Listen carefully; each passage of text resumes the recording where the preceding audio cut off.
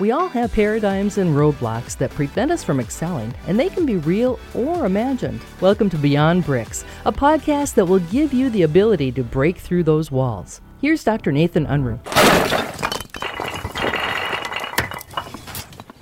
Hello, everyone. Great book out there by Holiday called The Obstacle is the Way.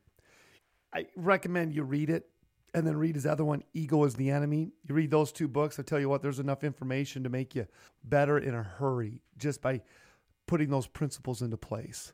But what I want to pull apart is this whole idea of the obstacle and the obstacle being the way. And this is the reason that I was motivated, inspired to even start this thing we call Beyond Bricks. Podcast we wanted to give you that it's quick. It's quick hits because Beyond Bricks represents the obstacle. The obstacle is the bricks. Now, whatever that obstacle may be, I only have so many choices. I go through it, around it, under it, or over it. When the option is not to stay on the other side and just stare at the obstacle, because that's called paralysis through analysis, and nothing happens because there is no action. We want to take, like Grant Cardone says, massive action to get through the obstacle, because the obstacle is the way to a better life, an affluent life, a more fulfilled life. So let's talk about the obstacles, because I think the piece that we have to really pull apart here, and there's lots of ways that people talk about this, but I'm going to put it in this term, critical thinking. How do you become a better critical thinker? How do you become a better critical thinker in order to get through the obstacle?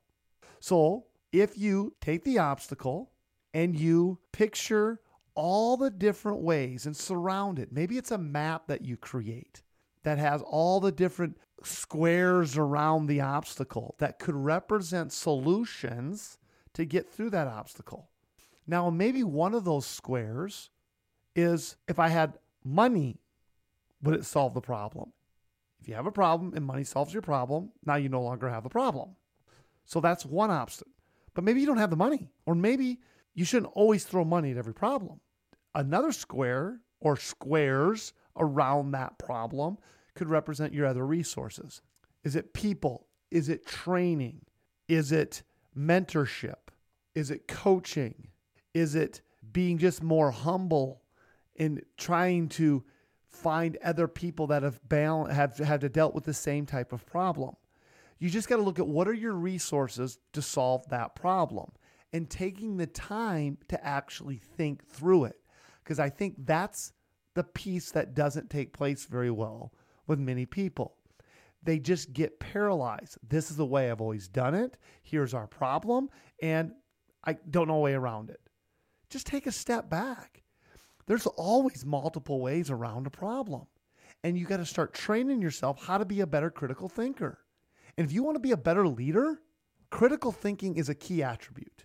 And the more you start to condition yourself to think more critically, the better of a leader you become, the more value you become in many situations, whether that be personal or professional.